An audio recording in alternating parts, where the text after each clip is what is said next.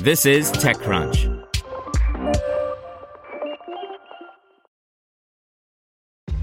This episode is brought to you by ShipStation.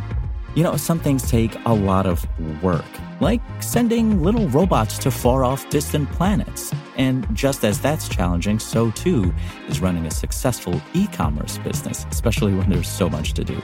So I want to introduce you all to ShipStation. Now, I love using ShipStation because of its easy-to-use dashboard, which makes managing orders and printing labels a breeze and super smooth. Oh, and the customer service is just out of this world. It's exactly what you need to help grow your business. Sign up for your free 60-day trial at shipstation.com/technews. That's shipstation.com/technews. This podcast is supported by Tools and Weapons, the podcast hosted by Microsoft Vice Chair and President Brad Smith. Each episode features insight you won't find anywhere else from the center of the conversation surrounding emerging technologies like AI. Right now in the podcast, you can hear a special episode where Brad Smith lays out Microsoft's vision for a vibrant marketplace driving the new AI economy. To hear more, follow or subscribe to Tools and Weapons with Brad Smith wherever you get your podcasts. This is TechCrunch. Here's your Daily Crunch. Coming up, Amazon launches same-day delivery for retail stores, Twitter's latest test, and Pinterest debuts a new app. Amazon announced today that Prime members in some U.S. metro areas can now get same-day delivery from select retail stores.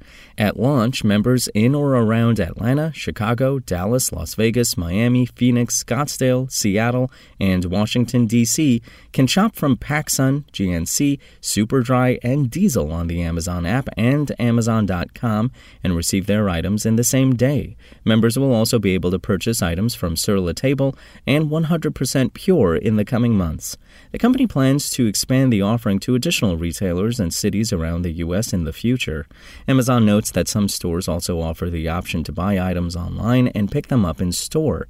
The service is free for U.S. Prime members who spend $25 or more on qualifying items and $2.99 for members who spend below $25. Up next, in its latest effort to boost users and specifically app usage, Twitter is testing out a new way to get people engaged.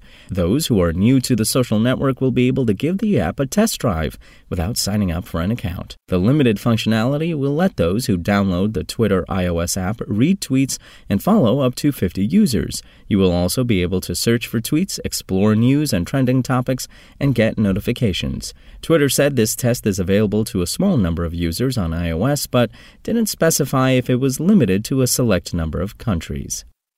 And Pinterest may be best known for shopping inspiration and design ideas, but the company's newest product wants to inspire its users to tap into their own creativity. The company has quietly launched a new iOS app called Shuffles for putting together collages using photos, image cutouts, and other animated effects.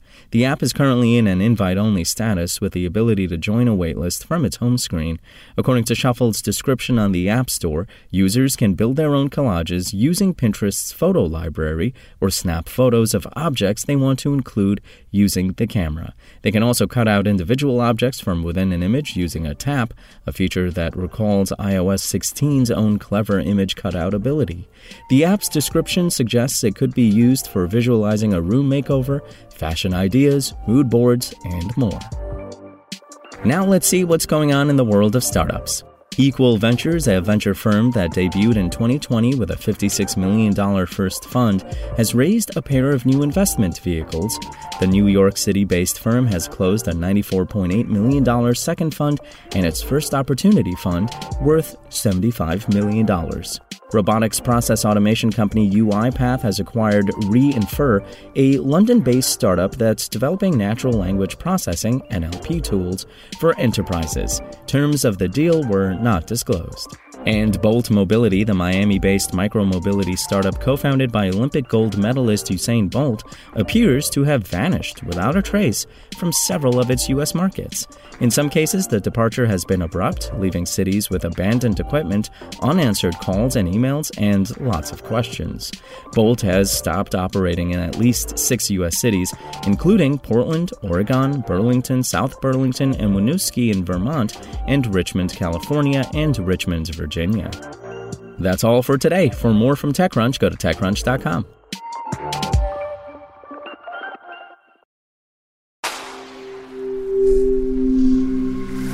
Spoken Layer. To hear everything you need to know about the week's top stories in tech from the people who wrote them, check out the TechCrunch podcast, hosted by me, TechCrunch managing editor Darrell Etherington. Each week we go in-depth on 2 or 3 of the week's top stories from in and around the startup ecosystem, and I'll be joined by the TechCrunch experts who covered them. They tell us why the news is so important and what they think matters most to you, our listeners, whether you're just interested in tech or that's where you make your living. New episodes drop every Saturday morning, so be sure to subscribe to the TechCrunch podcast wherever you listen to podcasts.